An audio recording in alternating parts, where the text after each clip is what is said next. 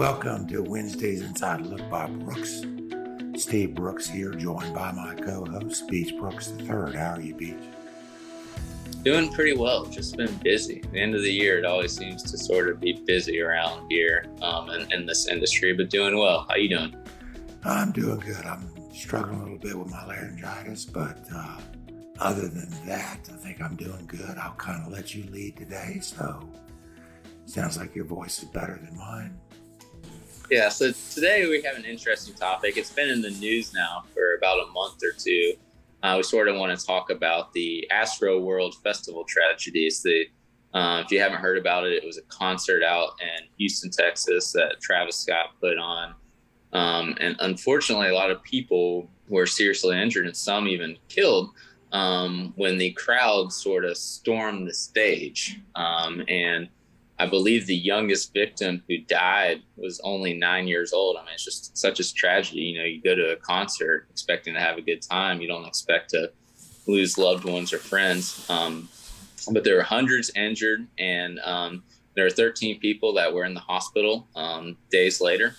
And sort of we want to talk about the legal ramifications of, you know, what happens in an event like this. No one wants an event like this to occur. But sort of what are the legal recourses of that? 120 lawsuits have been filed by over 600 plaintiffs.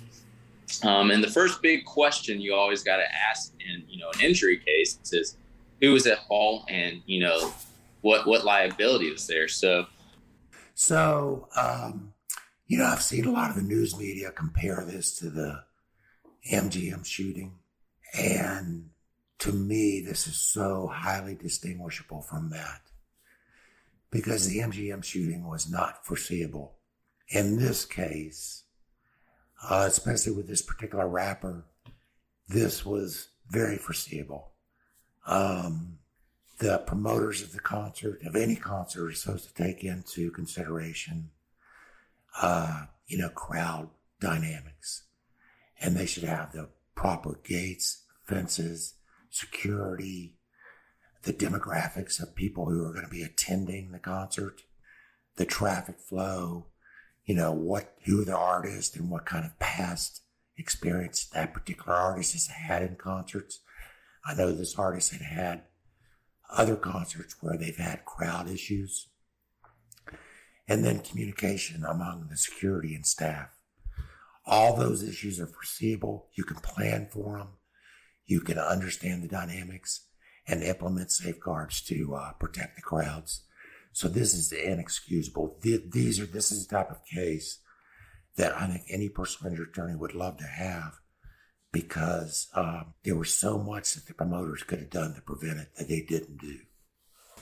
Yeah, and that's one of the key aspects there is that not only was, there's their liability on Travis Scott, the rapper, but there's also liability on the promoters as well as Live Nation who organized the concert. Anytime you're getting 50,000 people together, especially at a concert or a festival, typically, for this particular artist, Travis Scott, he's the rapper.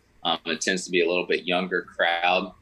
You got to foresee, like you said, what could happen. You got to make sure that you have enough security, that the security is properly trained. You got to make sure that you have proper barricades to make sure that this exact thing does not happen. Unfortunately, you hate to say it, but if it just one person had been trampled, that shows that everyone did his job. The security did his job. But in this instance, there was nothing set in place to prevent this from happening.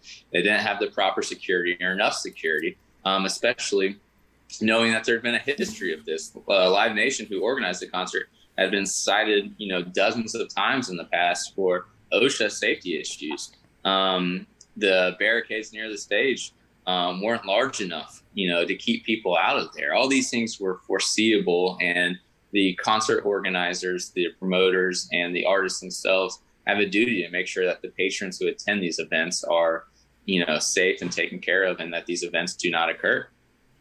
Yeah, I totally agree. And Live Nation is this is not their first rodeo. I mean, these are professional concert promoters who have a high degree of duty to protect the people attending those concerts And I think they drastically failed. And so if you or your family or friends or anybody you know were injured or suffered consequences at that concert, do not hesitate to contact us. It's very important that if you do know someone or have a loved one that was affected by this, that you do contact us immediately, because there may be entities or people liable that we have not even mentioned today. A lot of times there's some subcontractors involved, and there's other entities where, in the legal profession, we sort of sometimes sue everyone, and then you sort of dictate who is actually at fault later on down the road. But you got to make sure that you're preserving all the possible claims and putting everyone on notice, because it may be more than just Travis Scott, Live Nation, and the concert promoters that are in fact liable for these damages. Right. No, I totally agree.